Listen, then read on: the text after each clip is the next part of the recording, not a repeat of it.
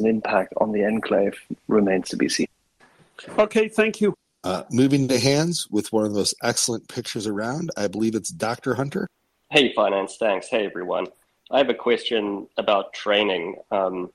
It's for CJ. Maybe Axel or Patrick might have thoughts on this also.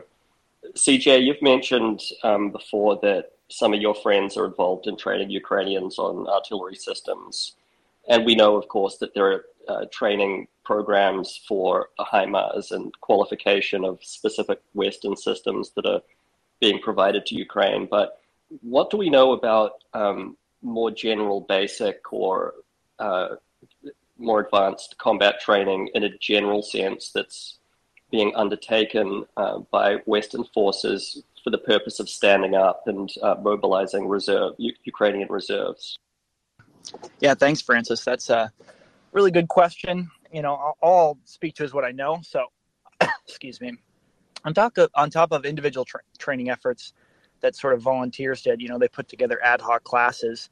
There wasn't much of a sense of like the basic military training or BMT going on, at least led by the Westerners, until the UK got involved. And so this is something we've talked about a few times, but the details are a little bit scarce. But they said they were going to train about 200 people a day, which is very reasonable. It's it's always could be more, but there are sort of people that are 5 months in now being trained from scratch by Westerners, which is a big change from everyone else who was already a specialist who got trained in something else. But what I would point out as we talked, like, just if I could pitch something, is, we talked about the HIMARS being a 12 to 16 week course and being condensed to 3. I don't want training to be the limiting factor in any of these situations. I think with HIMARS, we showed that anything could be trained, and Ukraine is the motivation and the technical skill to really learn anything. So if we talk about any other platform, whether it be planes, trains, automobiles, air defense, I think the Ukrainians can learn it much faster than we probably can even teach it. And so sort of anything should be on the table. But as far as basic, military skills, I think the UK is the only people doing that openly, at least. But maybe Patrick and Axel know more. There's a lot of training ongoing at the moment, but Patrick, please go.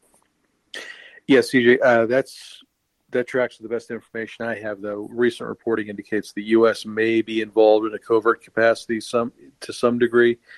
It's not clear. There was a pretty big op-ed that came out a few days ago indicating that there was some covert activity both in Ukraine and in neighboring nations, both from uniformed and non-uniformed U.S. personnel.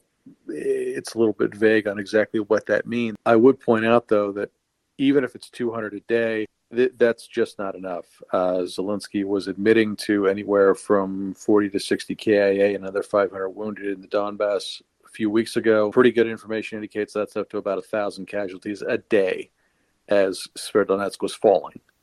Now, killed, wounded, what the ratio looks like there, it's a little hard to tell, but it's not good. If people are interested, I've got it in my timeline. Sky News did a great interview with a Ukrainian company commander from one of the Marine units. He said 80% of his pre-war troops are gone. They're either dead or they've been injured so badly they've been invalided out. And the guys coming in, they just don't have enough training. They don't have enough experience. They've lost they're losing, at least in that sector, a lot of these 6, 7, 8-year veterans who've had a lot of military experience, who've had that pre-war training, who just understand the military, understand how to operate, what to do, and they're being thrown into this positional war in the Donbass front, and they're just getting chopped to pieces. Same interview, Ukrainian combat medic confirmed, what most vets on this call know. The new guys who don't know anything, they're taking huge casualties. The veterans, you'll eventually get those guys through time and just getting lucky if you're the Russians, because they know what they're doing. The new guys who've had maybe 2 weeks of training and then they're thrown into a combat unit, they don't know anything, and they don't know what they don't know, and they don't have the time to learn it before they get killed or injured in a lot of cases. I have serious worries about the training pipeline, to be totally honest with you. And it's not just that. It's the loss of experienced personnel, which I think is the real danger there. So if you don't mind, Patrick, because I think I sort of agree and disagree, and I wonder what your thoughts were, because you're much more of a studier and a student of history than I am.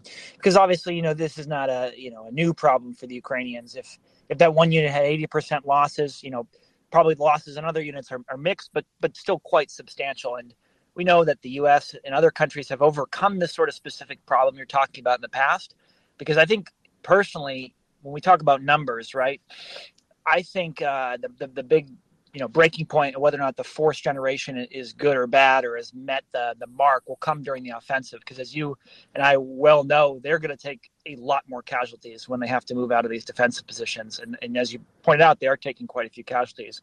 So I guess if I could just push back a little bit, how do you think the casualties are going to play out in the offensive, and how have you seen other countries throughout history kind of get through this problem? Well, I mean, CJ, you're right. The U.S. has had similar issues. I mean, the Second World War, for us, is the prime one. You had units like, our better units that were training for 2 years before they deployed, the airborne and a few others. And then you had just regular GI infantry and armor units that would train for maybe 6 months, and then they're in North Africa. And the lesson from that was very bloody.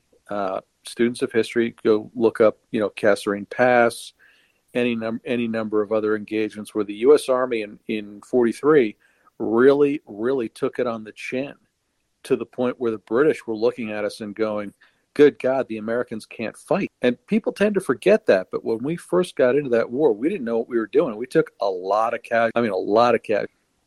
And yeah, CJ, you're right. It's not only is it on the attack, but you have to learn through failure in a lot of cases. My concern is the Ukrainians have allowed themselves to get drawn into this kind of positional warfare in the East.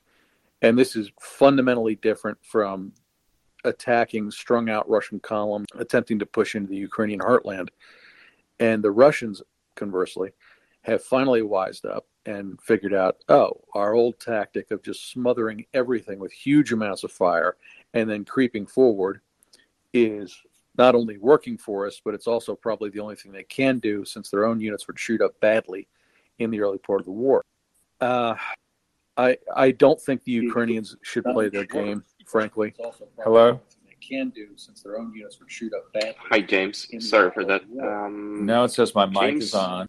Yep, you can press the button on the bottom left and mute yourself, and we'll get to you right away. Let's use it as a walkie-talkie option, okay? Hi, James. Sorry for that. Now it says my mic is on. Yeah. Patrick, can you hold on a sec? We finally have our speaker here after some serious issues. Yes, thank you. No, please. We finally got. I'm sorry for being late. No worries. Let's use it as a walkie-talkie, mic on, mic off. The button for that is on the bottom left. Yeah, right now it says my mic is on. So I suppose I keep that on while I'm speaking and then turn it off. Yes, because that's when exactly we speak, we get an echo from your end. So Patrick, to you, finish your thought, please, and we'll get back to James. Oh, sure. I'll be brief. I was just going to say, I think it's a mistake for the Ukrainians to play into the Russians' hands on this. I mentioned it briefly the other day. Allowing them to wage this kind of positional warfare where the Russians can get set, get their heavy fires up, and then smother Ukrainian positions is a recipe for huge casualties on both sides, and the Ukrainians can least afford it. In my opinion, they need to start trading space for time. They need to draw the Russians out of their positions, get them overextended, ensure that the Russians are overrunning, by which I mean outpacing their own ability to support their lead elements, and then destroy it. The goal here should be the Russian army. And I think it's still within Ukrainian capacity to achieve that goal. But you can't do it by getting into it just a straight up slugging match with Russian firepower. You're going to be trading Ukrainian troops that you can't spare and hoping that the Russians run out of artillery. And to my mind, there are much better ways to go about this. I think then, I'll leave it with this. It'll all come down to long-range artillery, of course, because that is my profession. But in all seriousness, you brought up a great point, right? Russia is very good at putting a lot of people and troops in one place and winning the day through, sacrificing their own people. But if they're going to choose this method to be very static, then they're also, consolidating their supplies, ammo, and fuel, which make them good targets for HIMARS. So it really will depend on the few coming weeks here how it goes. But no, it's dire nonetheless. So thank you, Patrick. I just want to jump in there and welcome our guest speaker, James Farwell. Thank you. Very nice to be here. James, I'd like to introduce you to Axel. He will be our host for the discussion. And we do have an expert panel of ex-serving members here. I myself, my name's Battle Moose. I'm the one that's been talking to you behind the scenes. So to start off with, would you care to tell us a little bit about yourself? We have a pretty open forum here, so go ahead and take it away. Thanks very much. Again, it's an honor to be invited to participate in this, and thank you for doing so. I'm by background a lawyer and a political consultant. Since 9/11, I have advised the Department of Defense on information warfare, strategic communication, and cyber strategy, policy, and legal authorities. I am the author of 8 nonfiction books, mostly dealing with national security. My last 2 are entitled Information Warfare, that the Marine Corps University Press published, and my latest book, which is called The Corporate Warrior, it's just been published. It's based on interviews with Admiral Stavridis, General Petraeus, General Votel, and other top-shelf flag officers. And it looks at how the military forges strategy and looks at leadership, and it applies those precepts to both the military and to the business world. So as a little bit of propaganda, I encourage you to go on Amazon and buy the book. It's a great read, and it's informative and entertaining. I don't really talk very much about my work for the Department of Defense. Suffice to say that I have worked for different parts of the Department of Defense and the U.S. government for 22 years at this point, primarily in those areas, although I have a geotopical expertise in the Middle East, Southwest Asia, and the drug wars in Mexico, as well as the Russian and Chinese notions of hybrid warfare. All righty, thank you very much for that, James. Now, we've been reporting here on the Space on the Water report since the very night prior to the invasion. And whilst I think you will have heard this from Battle Moose and others, that we are an eclectic bunch of people, but we have a global community with many thousand members who, say, drop in whenever they have time, and some who spend a lot of time here arguing, and as part of the overall information awareness and information warfare space. But we have a tendency to bring in speakers from all, say, walks of life pertaining to what is the Russian invasion of Ukraine. And we've gone through from the military aspects of pretty much every part of combined arms into strategy and especially logistics. Just yesterday, we had General Ben Hodges, a friend of the program, with us yet again for 1.5 hours, but also Melania Podolyak. So we tend to go through things even on a very granular level.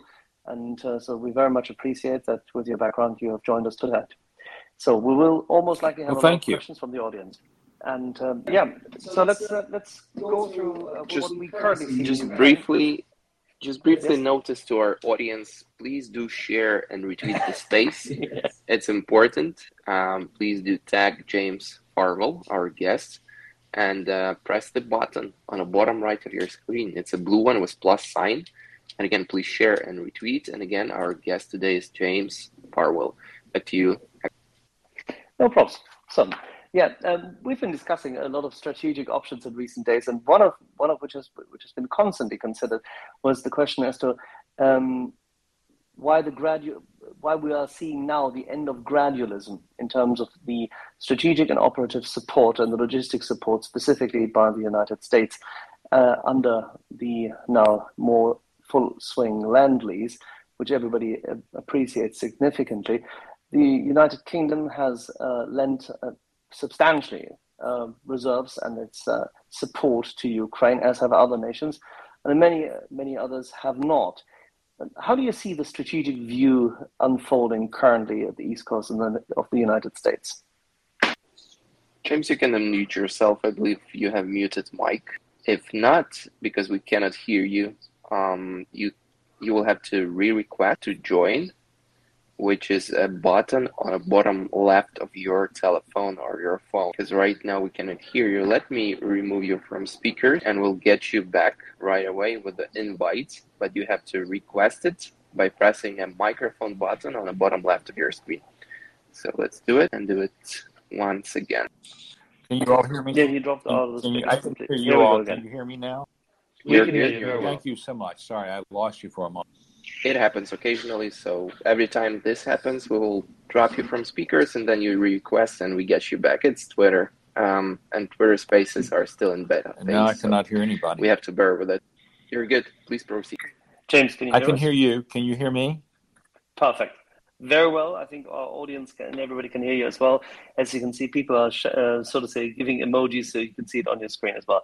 So, yeah, the question is, how do you see the current strategic position of the United States unfolding with the land lease in place and a significant commitment in terms of logistics and arms coming?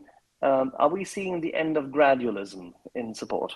In Ukraine? Towards Ukraine, yeah. Well, I don't see that. I think that the Biden administration is taking it step by step. I think that what you saw at the outset was a fear that Ukraine would not withstand the invasion on February 24th. And then when 4 weeks later it turned out they were able to hold their ground, which you've seen as an incremental increase in the supply of arms. And I think that we need to remember two things. The first is the question of what arms do we supply? And the second, which may be as if not more important, is what we are doing to train the Ukrainians to use the weapons that are NATO weapons. They know how to use the Soviet-era weapons. They do not know how to use the NATO weapons. I'm told that, for example, the Javelin anti-tank weapons, we've given them a lot of them, but that they've had a tough time in being able to use these weapons. And as we give ever more sophisticated weapons to them, that's also a problem. I wish that we had made a decision earlier on just to say, fine, we're not going to let Russia succeed, and gone whole hog to provide them not only with the weapons but the training. But that wasn't the decision that was made. And I think that was partly caution because they weren't really quite sure just what the ability of the Ukraine military was. And also I think that there is a legitimate concern about some of our more sophisticated weapons falling into the hands of the Russians. Where I think it stands today is something of a stalemate. Russia has had success in capturing eastern Ukraine, but the military people, and again, I don't express opinions on armed conflict. My expertise is in information warfare and strategic communication and cyber. But it looks to me as if the issue, based upon what flag officers that I speak to tell me, is very much hanging in the balance. And it's like a race to the courthouse. Will we be able to get sufficient arms to the Ukrainians and train them on how to use these before Russia uses its mass of humanity to try and overwhelm the Ukrainians along with their artillery?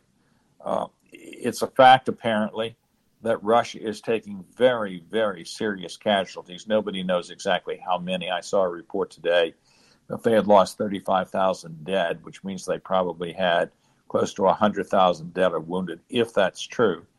But Putin doesn't care about these people.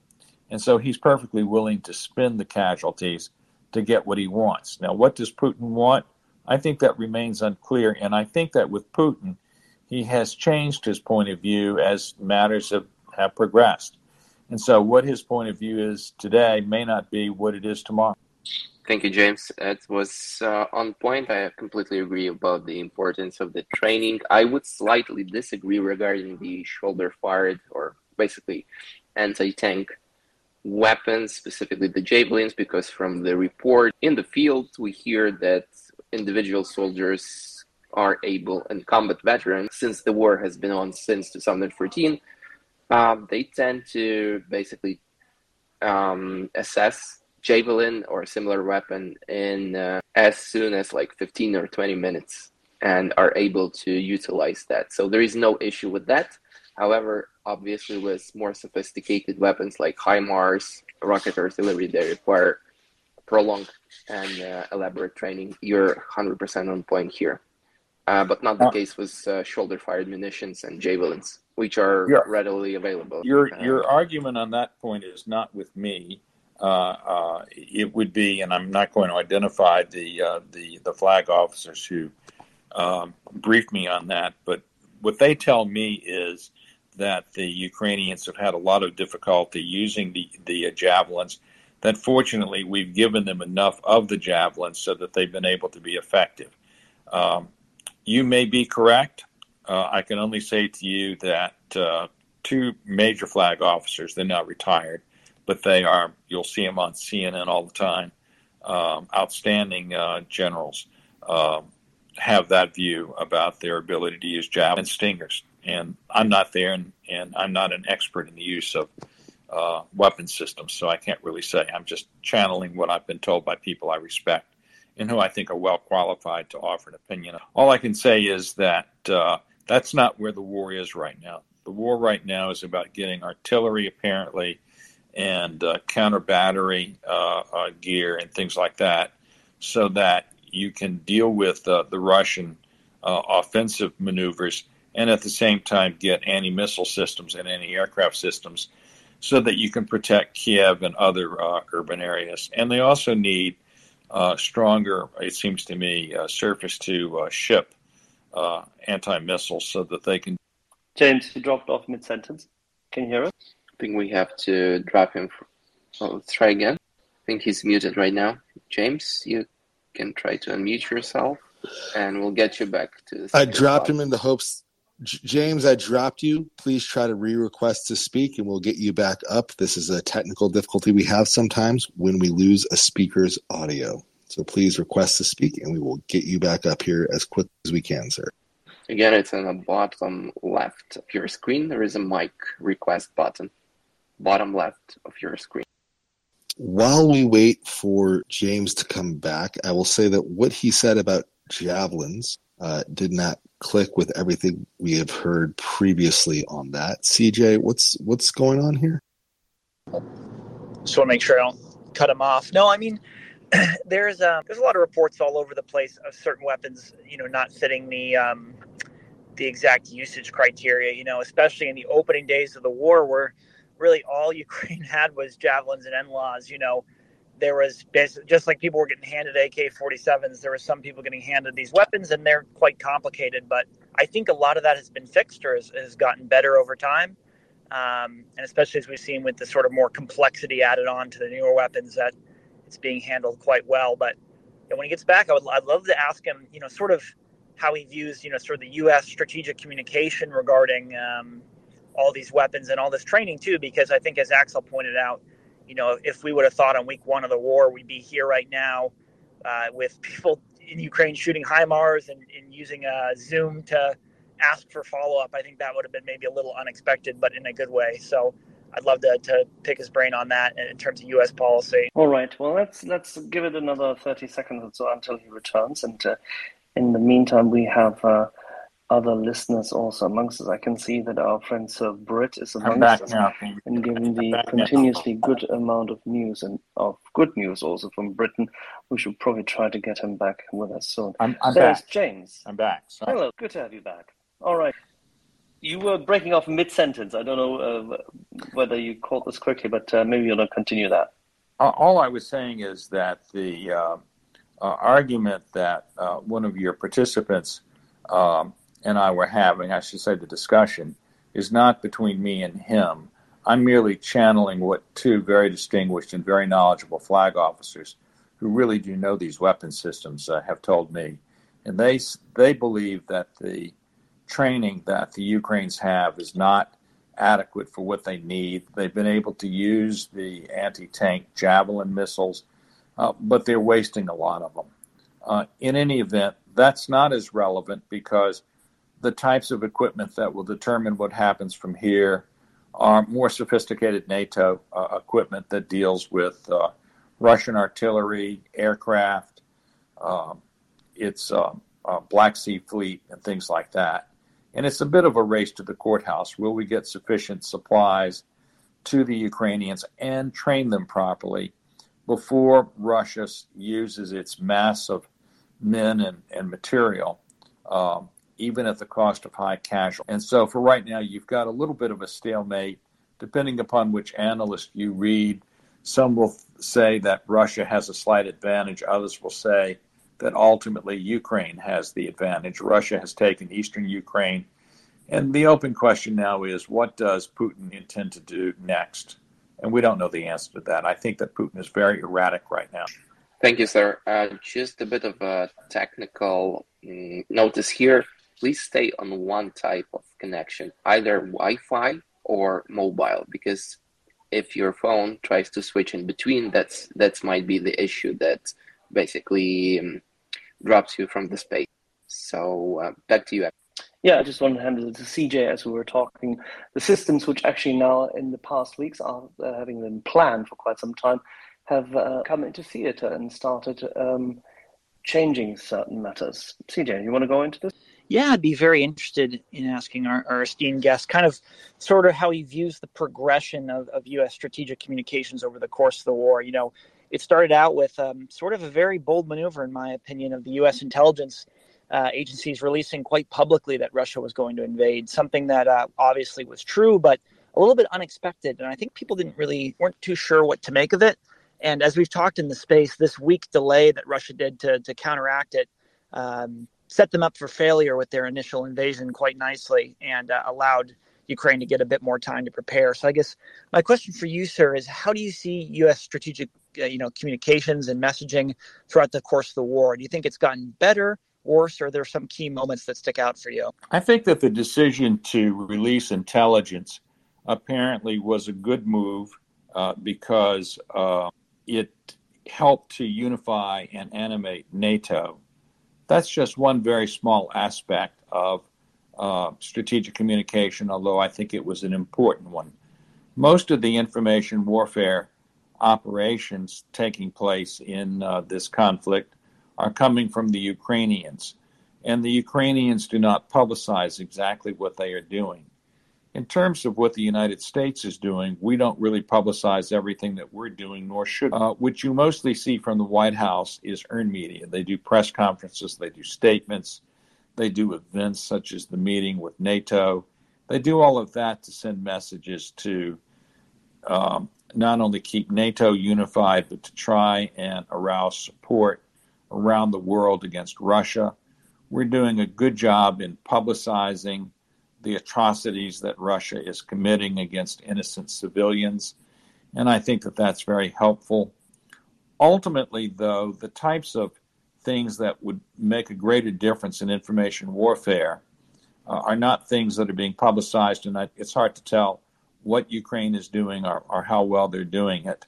And that has to do with the fact that we seem to be inside the Russian communication system, which means that we can not only gather intelligence on what the Russians are doing. It's one reason I think that the Ukrainians have been successful in knocking off a lot of Russian senior military officers, but they're able to use social media to communicate directly with Russian troops. They can demoralize them, they can create confusion, they can create diversions.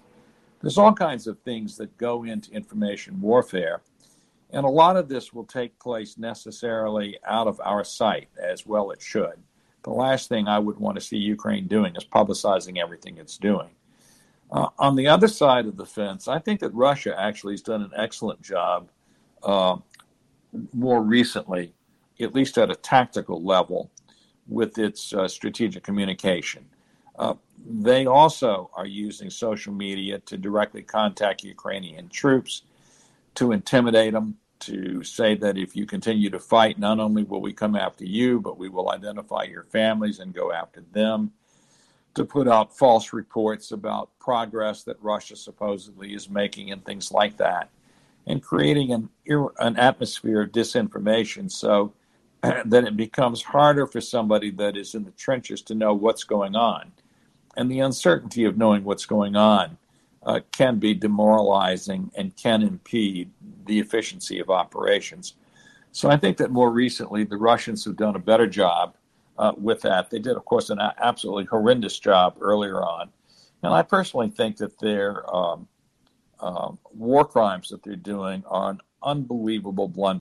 I couldn't agree more. And I kind of want to dive deeper into this because, as you mentioned, Russia has been bad at this and good at this. And we know they were able to be quite excellent at it in 2014 and 2015 when they were able to fool a large portion of the world into thinking there was some sort of separatist movement in Ukraine, which clearly didn't exist, and that really helped them with their military aims on the ground and prevent more aid from coming in. So I guess, in your opinion, sir, what have you seen between 2014 15 in our own election troubles and own Russian disinformation troubles? How have you seen the West getting better at this and combating it over time since that point? We're going to go ahead and get him back up here. Gurney, Axel, can you hear me? Loud and clear. We can hear you. You think Twitter Spaces would get better over time, not worse, but alas, here we are. So we will stand by while we get him back up, I assume. I'm back up. Here we go. You all perfect. Thank you. heard that. That's really what I have Please to bear say. with I'm us. going to turn my mic off and hear what others say. So, sir, were you able to catch my question before you disconnected, or do I need to restate it quickly? If you could restate it. Yeah, so you mentioned, some sort of tactical successes with strategic communications. And, the biggest sort of strategic communications victory that they had, in my opinion, was in 2014 and 15 and sort of fooling the world into thinking there was some sort of pro-Russian separatist movement in Ukraine, which we, of course, now know was quite patently false. So I guess, in your opinion, how have you seen the West and, Ukraine by extension get better at combating disinformation at large in the past 8 to 9 years? I don't think that Russia has been all that successful with its disinformation on that. They've had a lot of it. They certainly have had a major effort to try and intimidate the Ukrainians. I don't think that they have been successful with that. The world has certainly not been fooled into thinking that eastern Ukraine is pro-Russian or wants to be part of Russia. Crimea might be a little bit of an exception just because so many of the people that live in Crimea are Russian and tend to identify with Russia. But I actually don't think that they have been successful in that respect. Nor do I think that Putin has been very successful or effective in making a case that he clearly believes in, which is, from his perspective, Ukraine is essential to Russian security. Let's remember that ever since 1547, when Ivan IV was crowned the first Tsar, through Peter the Great and Catherine the Great and down to the present time, Russians have been obsessed with getting what they consider to be respect from the West and border insecurity. Now, people who are in the West, who are on the other side of Russia, would say that that's hypocrisy and self-delusion, that Russia has always been very imperialistic, has always tried to grab territory. And I think that that's true. But I also think it's important in dealing with information warfare or kinetic warfare, we have to understand how the other side thinks. And to do strategy without a clear comprehension of how Russia thinks about these issues makes it more difficult to forge and to execute successful information warfare or kinetic warfare. That's certainly true, but I think what CJ was alluding to in terms of their efficacy and the thrust of the Russian information warfare is the years between 2008 and 2014, culminating in the campaign in Crimea, where they infiltrated the space by means of their little green men, and also in parallel tried to insinuate to the world and quite easily pulled the wool over a lot of Western media that there were such thing as separatists, which there weren't. And funnily enough, the US intelligence agencies did have the data, as had the Brits. We knew what had filtered into the country between late 2012 and early 2014. We could identify essentially even the people who were doing it, and many of them were former FSB agents, respectively, identified personnel of GREs. And in that regard, that is what I think CJ was alluding to. I just wanted to have that corrected so that we're not downplaying the efficacy of the then information warfare approach. And I tend to agree with you. Since then, their warfare in Ukraine has been less successful because they were in open warfare, fighting a battle of invasion. I would argue that they were not all that successful between 2008 and 2014. Let's not forget that during that period, Ukraine moved to obtain associate membership in the European Union. The Maidan Revolution overthrew a president that was aligned with Russia. Ukraine took steps, for better or for worse, I'm not sure it was a smart move, to sever relations with the this Baltic Union that Russia was promoting economically. Certainly, Russia made an enormous effort to promote its disinformation. I'm just questioning as to how effective it really was. Yeah, I think that there we have to disagree in that regard. But we had our discussion with General Ben Hodges the first time around a few weeks ago, and Mark Hertling, who is also a friend of the program. I think we all came to the conclusion that in the years between 2008 and 2014, the Russians, whilst they failed on many accounts, and that I grant you, of course, they did manage to get the forces and, say, mainstream media and the talking heads aligned in one regard, insinuating that there was such a thing as a separatist movement and that there was a reason for the party of the regions claiming that they were in some shape or form representing victims, which they were not, evidently, because Viktor Yanukovych and a large amount of those people who sponsored him, including Mr. Firtash, did put a lot of money into these campaigns to sow dissent. I mean, I agree with you that, of course, the Maidan is a big success, but the information warfare surrounding it is astonishing. We're still living at the time today where Russian media is portraying this as the usurpation of a government, which is not the case, because the Verkhovna Rada would overwhelmingly voted Mr. Yanukovych when he was evidently lacking the trust of his population out of office. But there you go. We have a couple of questions. I think we have one from Stand and Deliver, Thoris, a long-standing listener of our program. I think August was first, if she wants to go jump in. Sure, of course. August, yes. Please shoot. Yeah, thank you, Stan. James, you had mentioned something a couple comments ago about the Ukrainian soldiers not being well trained, especially, with the javelins, and they were having a lot of losses. Do you think now the next round of soldiers that'll be hitting the field will be better trained now that just some, the war, of course, was a shock. And now that they've got their sea legs and have learned from mistakes and had some time to train some more soldiers, do you think the next round is going to be more battle ready? August, it seems that James is having yet again the same issue because we can't hear him. He may be able to hear us. He's dropped now by himself, so he has captured that he has not been heard. Let's try to... Well, if anybody else has any thoughts on that while they're waiting, I'm happy to hear them. I think we've been discussing this already, and CJ already quoted the data which we have from a variety of other parties. And as you would have heard in recent months, whilst there were issues at the beginning with one batch of Panzerfaust 3, which I understood were simply not functioning well in the first week, but the remainder of them functioned perfectly fine, the NLAWs needed no training, and neither did the Javelins. The Javelins did have a number, or at least one series, which was malfunctioning, actually handed back to the donating nation.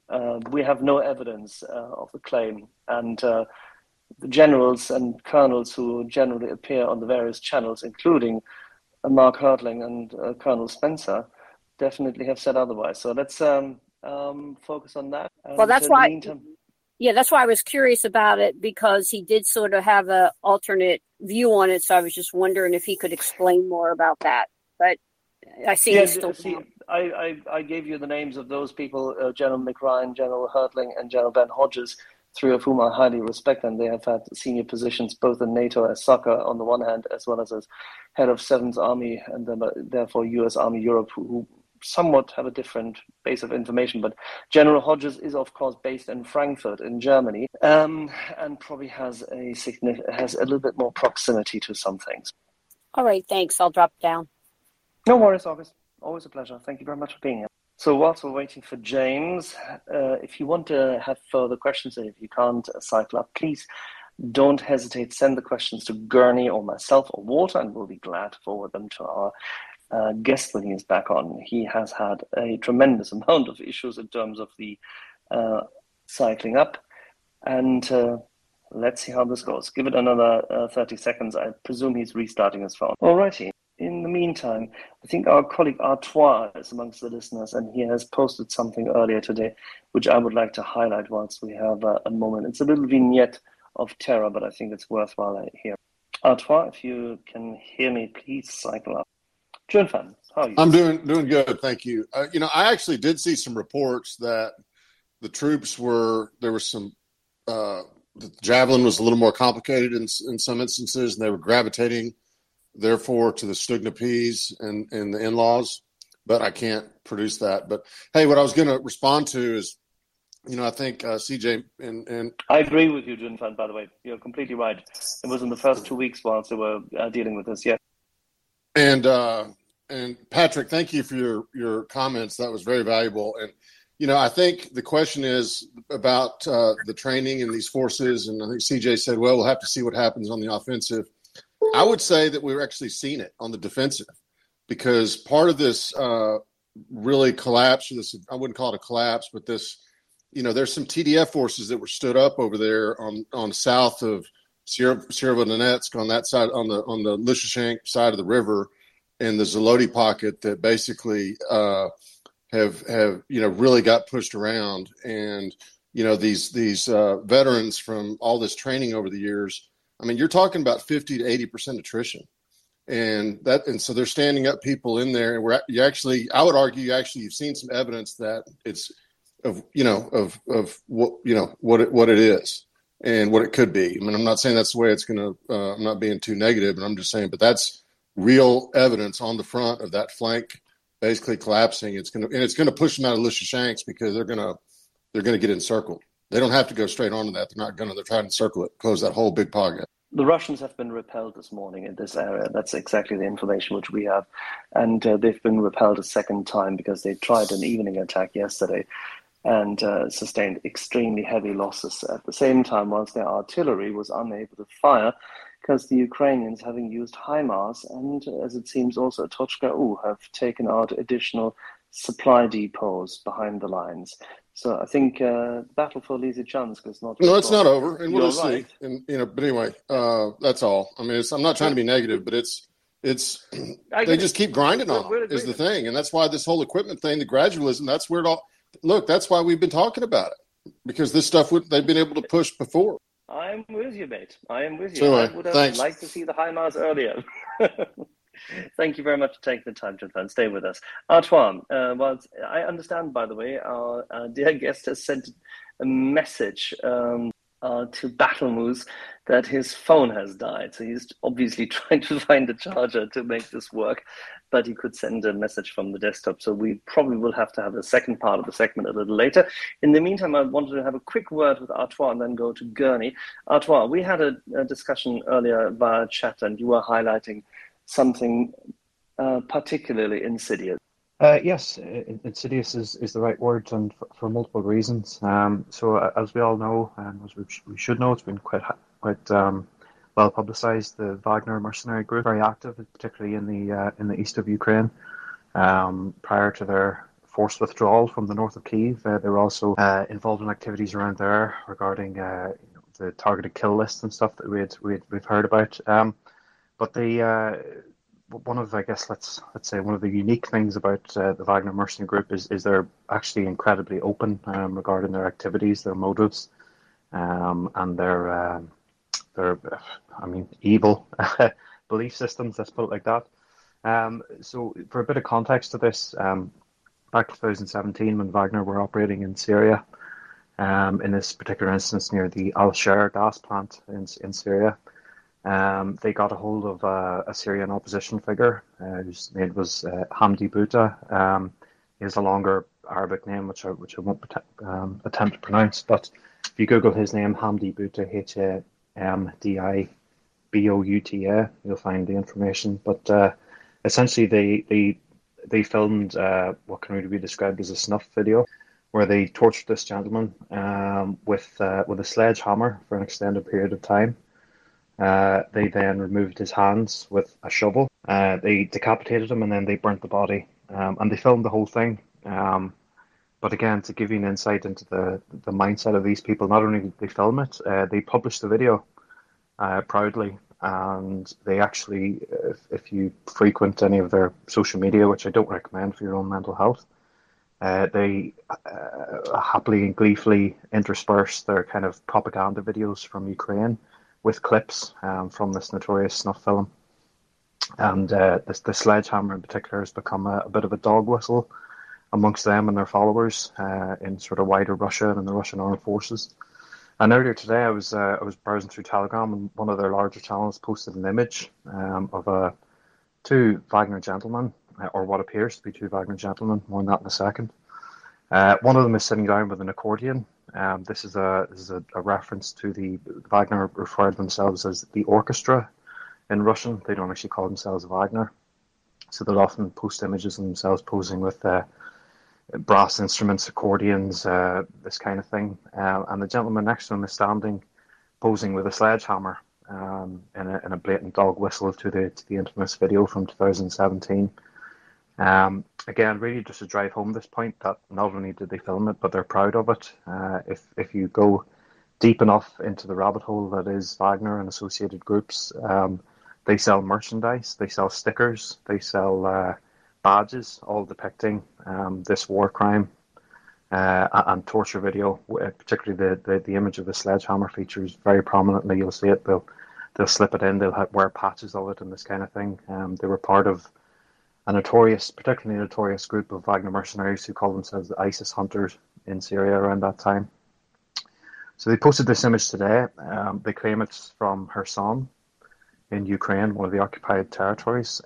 But interestingly, the caption also mentions that these are not necessarily Rosguardia, they're not necessarily Wagner mercenaries. They are actually fully paid, contracted members of the Russian Rosguardia or their National Guard. So this is just if we needed any sort of further evidence of the close ties between the sort of on paper contract Russian soldiers and the Wagner group, their shared beliefs and evidently their willingness to celebrate war crimes and torture and snuff videos. This is the perfect example of it. So if you'd like to see it, I haven't posted any of the clips or anything from the video. I really don't recommend you go watch it. But if you want to see the image that I'm talking about that they posted today, with these kind of dog whistles, allegedly from Kherson, I've pinned it to my profile, and you can. I think things like this sometimes it's good to take a second and really absorb them to realize the caliber of evil that the Ukrainians are currently dealing with within their borders. So that was it. Thank you. Yeah, and this brings us back to the necessity of phasing out any approach to gradualism and supporting Ukraine with significantly more weapon systems than beforehand, because they need to be able to free Kherson as quickly as dang possible. The indications which we've had, and you may remember that a friend of the program, Ola, Oscar Domesticated as her handle on Twitter, from Odessa, has been with us many times, and she has obviously met and received a number of friends, guests, and people who just fled Kherson Oblast recently. And the pattern which shines up through all those stories and anecdotes is very worrying. And to the best of our knowledge, and from what seeps through from the intelligence side, is that the atrocities being committed by Russian troops in the oblast are far beyond what we've seen so far, and that things will get a lot more. So take this image of these criminals for what it is. It is a moniker, it is a sign, and it's an alarm bell.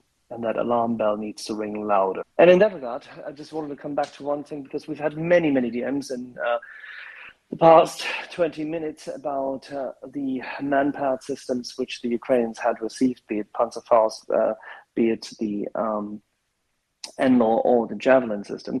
And we've discussed their efficacy, their use, both also the fact that some of the Javelin systems were relatively old when delivered, but still functional. And nevertheless, we have seen that the Ukrainians, with their light infantry, in repelling the attack vectors of the Russians in the north, have made great strides and made great use of the Javelin. And so I was wondering, because Gurney and I had been talking about this earlier, he had a few things which he had, gleaned from both the Javelin systems as well as their use in the Ukrainian army. Gurney. Yeah. Hey, thanks, Axel. So maybe I just sort of elaborate real quick the process for the audience on the Javelin. It's a fairly straightforward system, but it's not necessarily intuitive. And so maybe if I address the context of the learning environment, the standard learning environment for it, it might make a little bit more sense when people are saying, hey, these things are incredibly effective, but then they might hear from someone else saying, hey, I heard, they're wasting them or conflating that statement with, well, if there's wastage, then it might not be effective or they can't use it. And maybe I can disambiguate those together here. So the javelin, it's not exactly a point and shoot weapon. And what I mean by that is it's not like some other anti-tank weapons that are literally point and shoot, so long as you know the sequence to arming it, whether it's sliding, a safety lever, pushing a button, basically 3 or 4 actions, popping the sight up. It's not just basically fire and forget from that perspective. So in theory, it's fire and forget, but I'm going to back up a step here. The command launch unit, the main module of it, is software driven. Everything with the Javelin is software driven. In terms of what you do with it, it's not necessarily pointing. You're actually bracketing. You're using the command launch unit. You're using a control system that's very easy to use, very quick, very efficient, but you're going to bracket targets because the computer on the system can only do its job if you help it interpret what you're seeing through there. So there's a learning process to engage with that, to understand the connection between what you as the operator do and what the software can then do afterwards. And so in that environment, it's just basically like anything else. Practice makes perfect. So if you're allowed in a normal standard training pipeline, you can practice because the included software that uses the actual command launch unit, there's a software module that is where you learn to train on it. You can do it in a matter of days or afternoons. I don't know what the training length is now. I think it might be like 3 full day sessions or 4. But with anything, it's practice, right? If you used a Nintendo controller, right, it's pretty easy to use. And in hindsight, you can point to anyone and say, hey, this is easy. But there was probably a small learning curve to where you figured out when you moved buttons what happened, and not just how to use it, but that you got comfortable and started to do it automatically. So in a normal environment, you use the software simulation inside of one of the units to actually envision that there's, you can see troops, tanks, you can see different objects that the weapon is capable of doing, and what you do with that is you practice. So you are moving, you are changing the brackets, you're selecting a few parameters for how the weapon interacts with you and how the weapon's going to interact with the target. And then once you do that, you can go through the fire and see if it were to make a hit. Meaning, did you give it enough parameters? Did you get the bracket close enough? Did you select something that it was capable, the missile warhead is capable of actually connecting on, right? Because targets can move, targets look different, distances, there's minimum arming. So it's a fairly simple weapon. It's fairly simple to learn. There's nothing super complex, but you just need practice with it. So if I hear someone say, they were trained up on it, that's great. If I was trained up on it and you just sent me out there and it's my very first time, if I'm under combat, if I'm being fired upon and my life depends on it to make that kill on that BMP or that tank, that's going to be a stressful environment. So if I hear statements like, they're wasting them, my first question I ask myself is I say, it's not perhaps that someone might be incapable of using the weapon. It's not perhaps that the weapon's ineffective. It's not perhaps that the weapon is hard to use. It's just merely a matter of having the time and patience to do that. And the Ukrainians don't have that same opportunity, but they're learning. They're showing us that they can use it. So if one of them is using this, and I've heard that they don't have necessarily the software package, the software environment provided with it, but that's a very minor thing that seems that it could be adapted, meaning the software practice unit, that you could, with that software practice unit, give a javelin and get a first-time kill. But if I'm just relying on experience, if they don't get a kill on their first time, I'm expecting them very quickly in very short order after that to get a kill. So in my mind, none of that is wastage. Could it be better? Sure. But that's, that could be fixed with software practice. But anyways, I thought I'd add that context because it's not necessarily one of those weapons where you just literally put it on your shoulder and just, point it and use, some sort of basic sight and just pull the trigger. It's a little bit easy, it's a little bit more than that, but certainly not beyond the scope of what they've been doing, and they've been certainly effective with it. So that's what I thought I'd add. Rayvon. I don't have a clue for that part of the conversation, or somebody ahead of me let them go. I want to go back to Artur's comment on the image. Please do. Yeah, I just wanted to say that that very early on, when these retired generals were operational, I think there was some information out there that gave them the